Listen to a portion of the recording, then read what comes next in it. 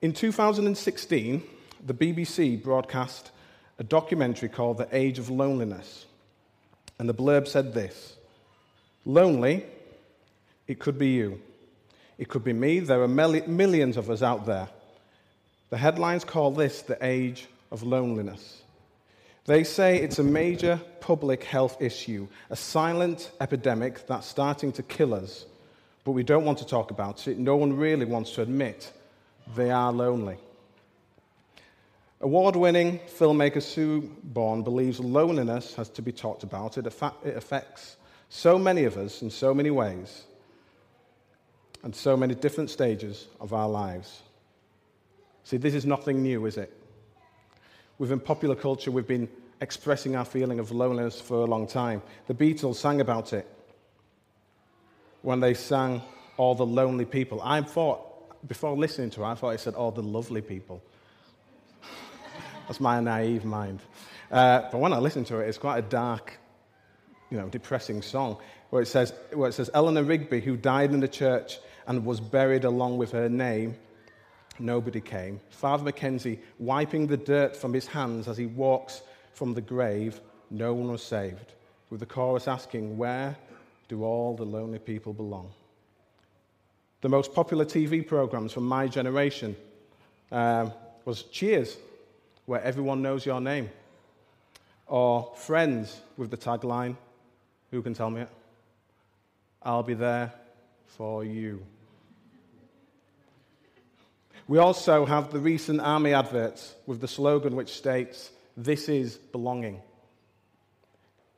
This has been in our culture for so long, this cry out, I suppose, in terms of for loneliness. We can't get away from the fact that there is something in all of us that longs to connect to people. It's born within us. We are born with that. We can't get away from it. We want authentic relationships with people who genuinely care about us, where we can laugh and cry together, where we can go through hard times, we can go through good times together, where everyone knows our name, where people genuinely will be there for us, whatever the circumstances. We all long for this, but we struggle to find it. This comes at a time where you could argue that we are the most connected we have ever been. You've heard this said before, but in terms of with social media, how many friends that we have on Facebook or Instagram or Snapchat, but actually it's having an adverse effect on people, and it actually it makes people feel a certain way. And it's, I think in goodness knows how many years' time, people will look upon this time in terms of our culture and the effect social media has had, good or bad, and they'll be able to study and really see how it made people feel. Just to be honest now, this was me in August, right? We didn't go away on holiday, all right? We went to places in this country, I suppose, and this is how I felt when I was looking at it. You know what I mean? Everyone is posting their holiday pics, and I'm like, I went to Asda. That was me in August. That's just. I know it's a joke, but that's just an idea, I suppose, of how social media makes you feel. And when you say, I'm having a break from social media, people say, oh, that's interesting. How does it make you feel? Like it's just a given that it will affect you. So what's the answer to this? Because communities, in and of themselves, are not the answer. There's something much deeper going on. In fact, there's something spiritual going on which needs to be addressed if we're actually going to really tackle this issue. So just to recap, in terms of Acts, we're going through the book, and, obviously it's entitled The Story of Us, and this has massive implications for us, because what we're saying is for us to know where we're going, we've got to know where we've been. And one of the key chapters is in chapter 1, verse 8. And that's kind of the mission statement, I would say, for Acts. And that's how it kind of, it's Jesus says these words, and then it kind of ripples throughout all of Acts. All right? And this is the verse. And Jesus says, "But you will receive power when the Holy Spirit comes on you, and you will be my witnesses in Jerusalem and in all Judea and Samaria and to the ends of the earth." Right? Acts, it's called, like what Ash said last week, it's called Acts of the Apostles, but it could very well be called Acts of the Holy Spirit. How the Holy Spirit has just produced in people this thirst for the gospel, and the gospel just spreads and spreads and spreads out. We were talking about this morning in life group. You could probably trace this church back to that very act. This church was planted from Pontefract Evangelical Church. That church was planted by someone else. Then where they've come from would have been planted from someone else, and you could go back and back and back and back into the history where you can get to this point. We are the ends of the earth. This is our story. Yeah? So we're here today because the Holy Spirit worked in a number of people, a small number of people, where the gospel spread. We cannot emphasize and state how important it is for us to have the Holy Spirit within us, for us to rely on the Holy Spirit, for the Holy Spirit to work within us. We can't overstate that. And what we've gone through in the last couple of weeks is, without the Holy Spirit, we are just a bunch of people chasing after the wind. We need the Holy Spirit to be guiding us. That's what we really thirst after. That's what we want, for God to be moving us by His Spirit. So today, we're going to look at the characteristics of a community that has been shaped by the Holy Spirit. When the Holy Spirit impacts a group of people, what should that people look like? What should be their distinctives? What should drive them? What should they care about? What are their priorities? These questions are massive for us. Now, when we look at this text, and I'm going to be really honest with you, when you look at this text, I look at this and I look and say, how they gave away the possessions, they met every day, they had meals together, they were with each other, they loved each other continually. And I say, how can that even be possible? This was 3,000 people who spoke different languages, and they all came together like that. How can that be possible? It's so countercultural. It looks too good to be true, doesn't it? Let's be honest with ourselves. That level of love, compassion, sharing and serving, it's absolutely mind-blowing. And then I think, well, that was then, this is now. We live in a completely different day and age. We've got massive work commitments and families and all the rest. And how can that be possible? And then I'm challenged by Paul in Romans, who knocks me off my tracks and then puts me straight. And he says this in Romans 8, You, however, are not in the realm of the flesh, but are in the realm of the Spirit, if indeed the Spirit of God lives in you. And if anyone does not have the Spirit of Christ, they do not belong to Christ. But if Christ is in you, then even though through your body is subject to death because of sin, the Spirit gives life because of righteousness. And this is the verse. And if the Spirit of him who raised Jesus from the dead is living in you, he who raised Christ from the dead will also give life to your mortal bodies because of Spirit who lives in you.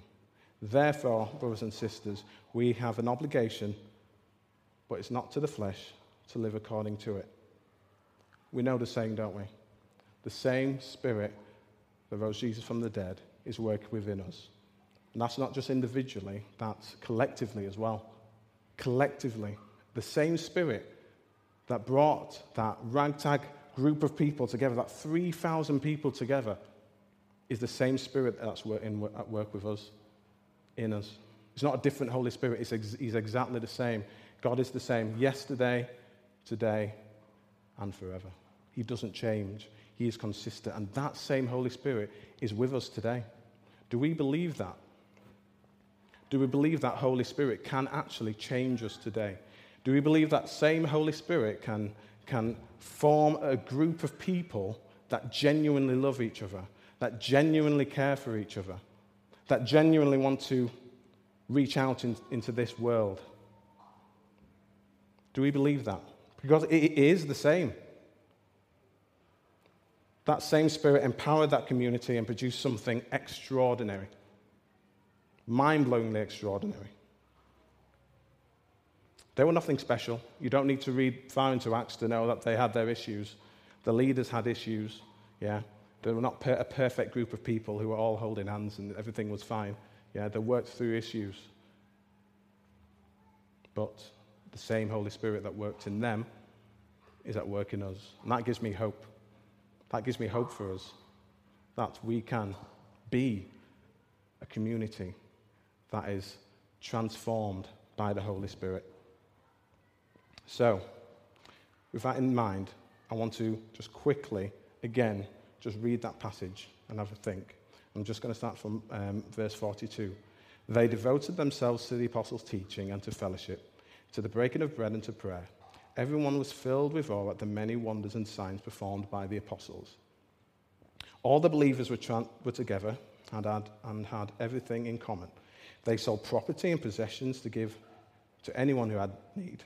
Every day, they continued to meet together in the temple courts. They broke bread in their homes and ate together with glad and sincere hearts, praising God and enjoying the favor of all the people. And the Lord added to their number daily those who were being saved. There's so much we could say within this passage, but I want to bring out three things that I think would really help us.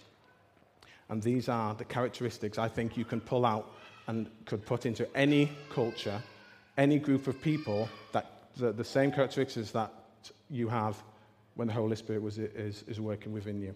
And these are them: that you are hungry for God's word, that you selflessly share, and you are dedicated to mission. Okay? So first of all, hungry for God's word. The reason I included verse 40 and 41, as we read previously, was when Peter says, "Save yourselves from this corrupt generation," was to show the kind of the flow of events, and we know kind of what's happened. Peter preached that sermon. 3,000 people were saved, okay? And after 3,000 people, those people were saved from all different types of walks of life, not all the same. After that, then we get into the verse that we're specifically looking at.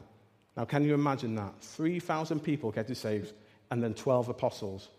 So that's 250 people to one person, constantly teaching them, encouraging them. It's amazing to think. I'm sure you've heard some Christians saying that they're starved for the Word of God, that they really want to hear the Word of God. When you become a Christian, that's what happens. You're hungry for the Word of God. And that's what they were. That's what we can see at the start. They devoted themselves to the apostles' teaching and to fellowship. It's what Peter says when he says in 1 Peter chapter 2, "Like newborn babies crave pure spiritual milk, so that by it you may grow up in your salvation, now that you have tasted that the Lord is good." In other words, in other chapters it says about, from milk it goes to solid food, that the teaching gets deeper and richer. Just to illustrate this, I was thinking about this. I love all-you-can-eat buffets. I love taking my children to all-you-can-eat buffets because you go and they say, "Can I get anything I want?" And I say, "Yeah, because I've paid a lot of money for this, so you need to go and fill yourself," right? And they think it's like Christmas come early, right? And I do as well, to be fair. So you eat and you're so full and you're like, "Oh, that looks lovely, but I can't eat any more of that." And you're just there and you go home. And then the next day, my kids say, "I'm hungry. I want more food." And I'm thinking, "I'm quite hungry, I want more food, actually." It doesn't matter how full you get, you want more. Because that's the human body. And that's what it's like when you're a Christian. When you are under God's word, you want to hear God's word. You want to be changed by God's word. You want to actually get good teaching. Within this community, there was a persistent submission to the Christ-centered scriptures. Do we listen to the Bible and submit to it? How highly do we regard the Bible? Are we hungry for God's word? Are we bothered? Are we even bothered about listening to it? Do we want to hear what God has to say within his Bible, within his word? I find it really interesting that one of the first characteristics that we've got from a group of people that have been transformed by the Holy Spirit is actually to be devoted to the word of God. It could be many other things, but to be devoted to the word of God is one of the characteristics, one of the first characteristics that we see from a community that's been affected by the Holy Spirit. See, if a church isn't devoted to the word and isn't being shaped by the Holy Spirit, then something else will just fill that void. And we've got to be really careful of that. Popular opinion, our friends' opinion, our opinion can sometimes overtake what actually the Word of God is saying. And we've always got to question ourselves when we read in the Bible and we think, actually, I think this is what is right. I don't agree with that. We've got to question ourselves, haven't we? It's good to read through things and question, but if something we read in the Bible and there's something and then we contradict that with our opinion, who's right? Who is right? Our opinion and other people's opinion in 1,000 years will not matter. That might sound harsh, but if you listen into terms of the context of what we're saying, our opinion, really? What does God have to say about these things? Let me just give you an example. When we were in the men's night, we were talking about Dan Brown and the Da Vinci Code. You'll all remember it. The impact that it had. People were, when you spoke to your friends about it, saying, the Da Vinci Code, disproved it. Everything. You remember, there was people saying it's the end of church. Church is finished, Da Vinci Code is out, that's it, done. And then they were laughing about it because there's the comedians now kind of taking the mick out of, because I said I was reading a Dan Brown book, and they were laughing, saying, well, people think he's quite irrelevant now and simplistic. And there was a comedian talking about that, and it just made me think, in terms of culture now, how quick things pass. But the Bible remains the same. There's still churches that are being planted. There's still people becoming Christians. I was talking to my sister who's currently in Sweden at a Bible school, and her mind has been blown by what she's seen in terms of the gospel and the outreach of the gospel and people's lives being changed. She was doing a refugee Bible school where people were just changed by the gospel, where the Bible was open and people were changed. And that will not change. The Bible will not go away. Sometimes, I myself, I'm in my own little bubble and I think this is Christianity. But there's a whole world out there where the gospel is having amazing impact, mind-blowing impact. And I said to her, you're in a privileged position to be able to see that, because sometimes we forget. Isaiah 40 says, all people are like grass, and all their faithfulness is like the flowers of the field. The grass withers and the flowers fail, because the breath of the Lord blows on them. Surely the people are grass. The grass withers and the flowers fail, but the word of God endures forever. I pray that as we move forward, we are known as a people who are constantly learning and growing through the word of God. Secondly, a community that is being shaped by the Holy Spirit selflessly shares. They devoted themselves to the apostles' teaching and to fellowship, to the breaking of bread and to prayer. Everyone was filled with awe at the many wonders and signs performed by the apostles. All the believers were together and had everything in common. They sold property and possessions to give to anyone who had need. Every day they continued to meet together. When we look at the word fellowship, we can say, and we can sometimes have it in our minds, that fellowship is having a cup of tea with each other, or having a drink, or having a chat and getting to know someone. And I'm not discounting that, but I think within the Bible, fellowship has a much deeper meaning. The Bible uses the word koinonia, which was originally a business term. And it was first found in a legal contract language in reference to a business arrangement. It was used to convey the word of partnership. It was a partnership. So this phrase means to partner with someone and is to share with someone in something. It's to actually share in something. So it's not just a case of getting to know them. It's to actually share with them emotionally, spiritually, financially, for it to be time-consuming, for you to actually partner with something. That was what fellowship meant. To put it differently, Christians share in something, and they also share out to something as well. So we share in something, share out to something. Let me just give you a few examples. Because of the gospel, Christians share in fellowship with the Father and his Son. 1 John chapter 1, verse 3. And we also share in the fellowship of the Holy Spirit. 2 Corinthians chapter 13, verse 14. Fellowship is our normal life with the living God, but this, in return, demands a sharing out. It's not just one way. You see, it's not just a case of we receive, and never give out. It's sharing in and sharing out as well. The same word of fellowship in Acts 2 is found in a number of verses. So let me just give you a few examples. Paul writes in 2 Corinthians 8, "And now, brothers and sisters, we want you to know about the grace that God has given the Macedonian churches in the midst of a very severe trial.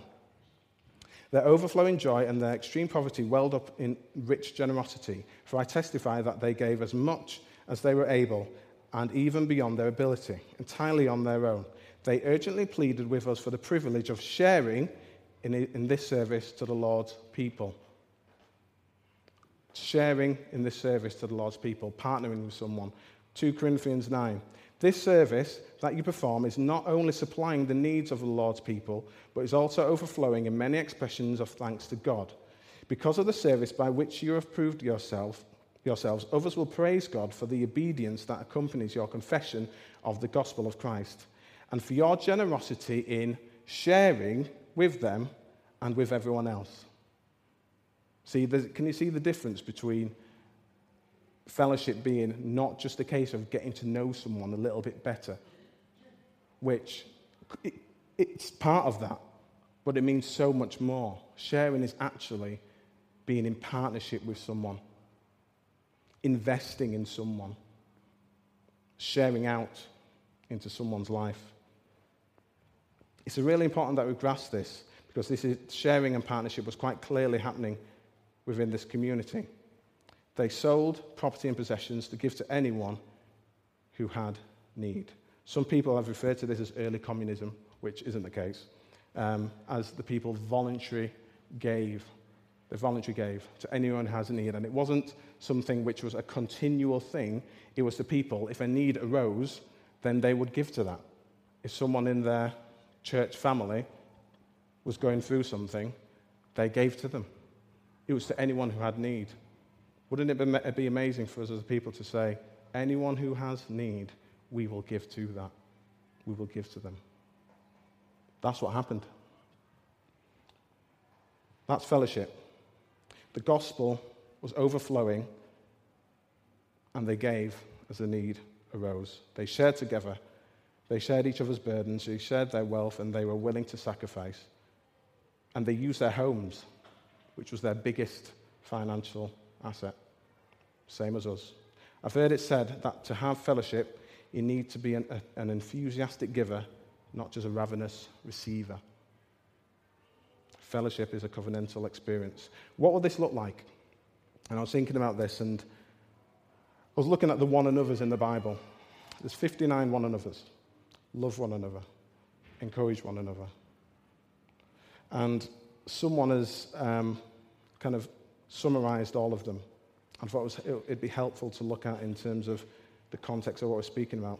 So David Platt, a pastor, said this: "According to Scripture, the church is a community of Christians who care for one another, love one another, host one another, receive one another, honor one another, serve one another, instruct one another, forgive one another, motivate one another, build peace with one another, encourage one another, comfort one another, pray for one another, confess sin to one another, esteem one another, edify one another, teach one another, show kindness to one another, give to one another, rejoice with one another, weep with one another, hurt with one another, and restore one another.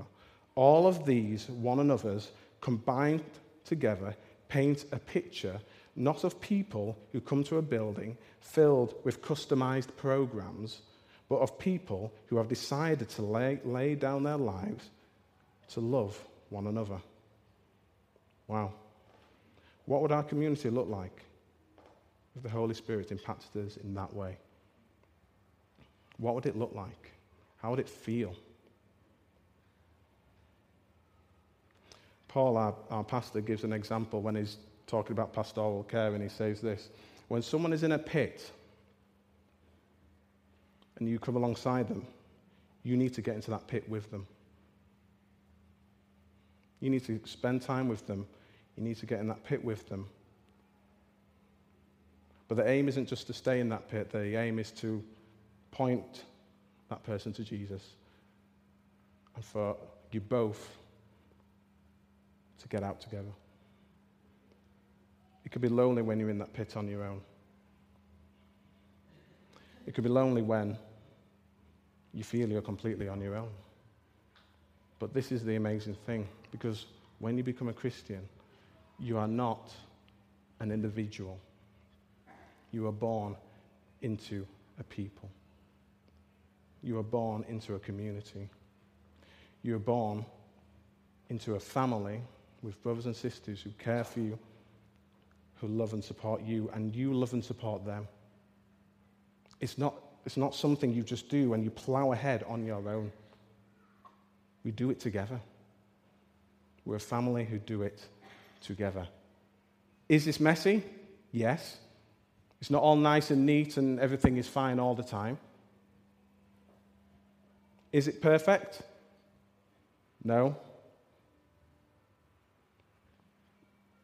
By no means, like I've said before, you don't need to read much into Acts to see that these people were not perfect. But by God's grace and by God's Holy Spirit, what would it look like if we carried out the one another's in the Bible? We loved one another. We served one another. We encouraged one another continually, sharpening one another. What would it look like? It would be beautiful, and it would look nothing like the world has ever seen. It would be so distinctive. The people would be saying, what are these people? Who are these people? What drives them? And it's not our goodness. We know that it's something much better.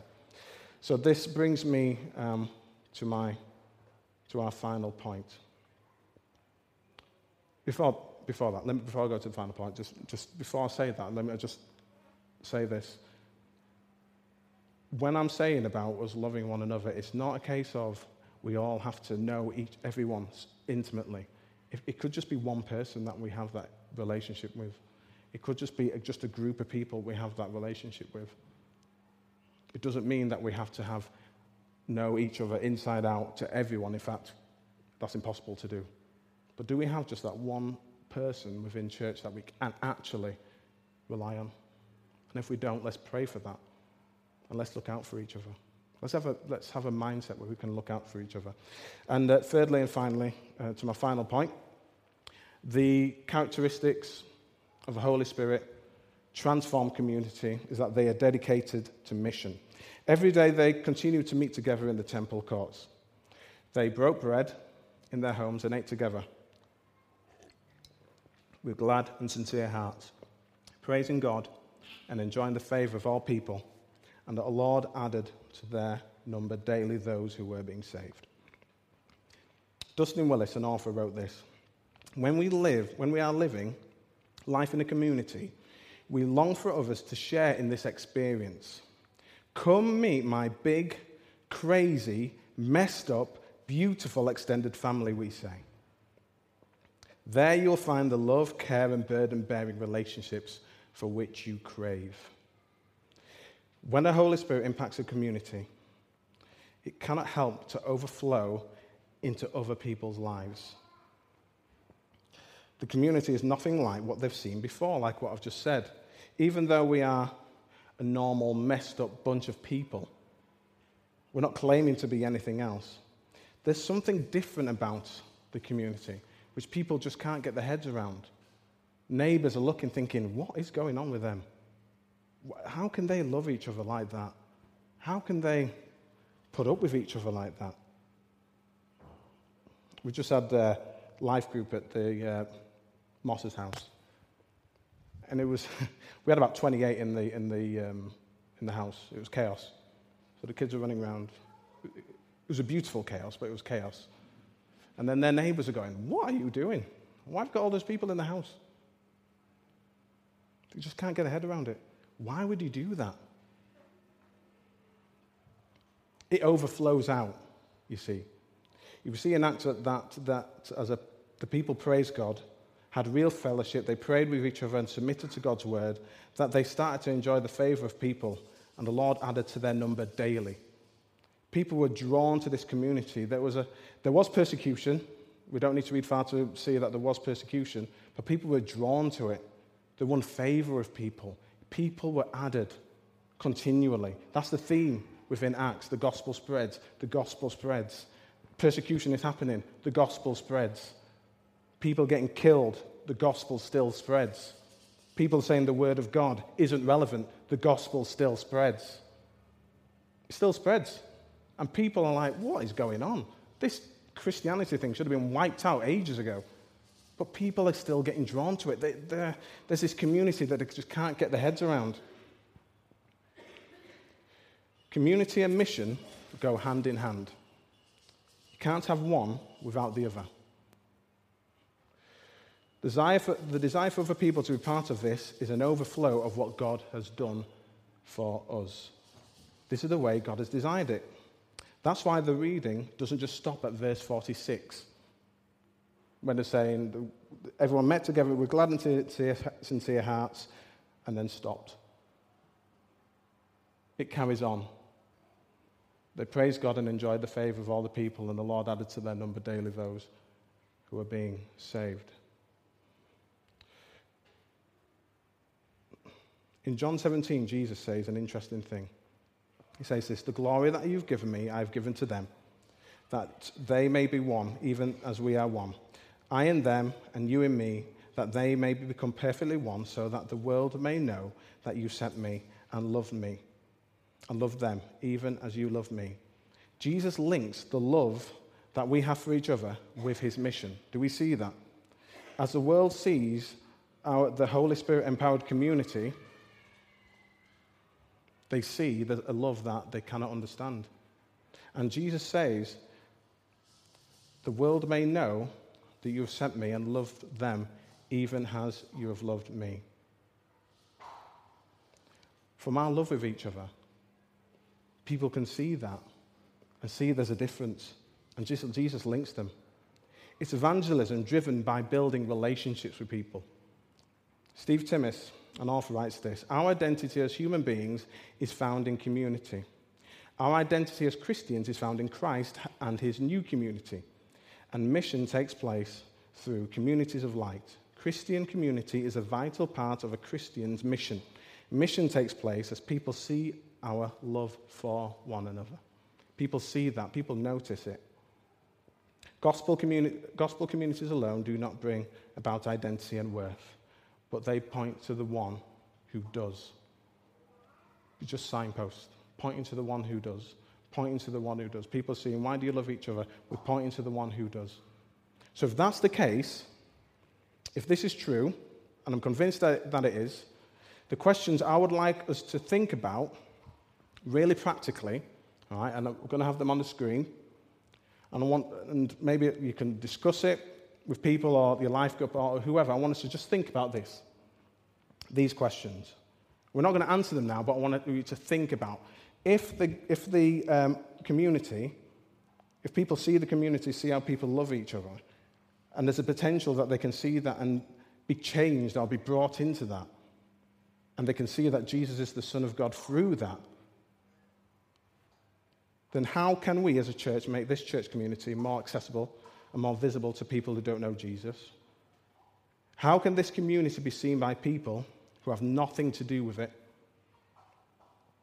Can we think of creative ways of how our life groups and other ministries, because there's amazing ministries going on as well through the church, can be more visible? As well as focusing on the Bible studies and building one another up, what else can we focus on which helps us to reach out? What can we invite people to? What social activity can we put on? What gives an opportunity for us as a community to be out there and through God's grace allows people to see a distinct difference in us? Think about this. If you were going on a mission trip to an unreached people group and you were going and you had a group of people with you, what would you do? You had a year to spend with them. Use your imagination. You had a year to spend with them. You were going out. What mindset would you have? You'd go into that community. You'd learn the language. You'd get to know the people. You'd invite them to different things. You would put on different events. You would continually try to create relationships so the gospel can be spread. And whilst that was going on, the bond that you would have with your fellow people who are also on the mission trip would be strengthened.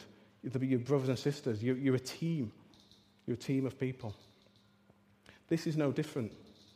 We are a team. We are a team. We are together. We're all doing the same thing. We're reaching out into different areas. The communities that we're involved in are reaching out into different areas.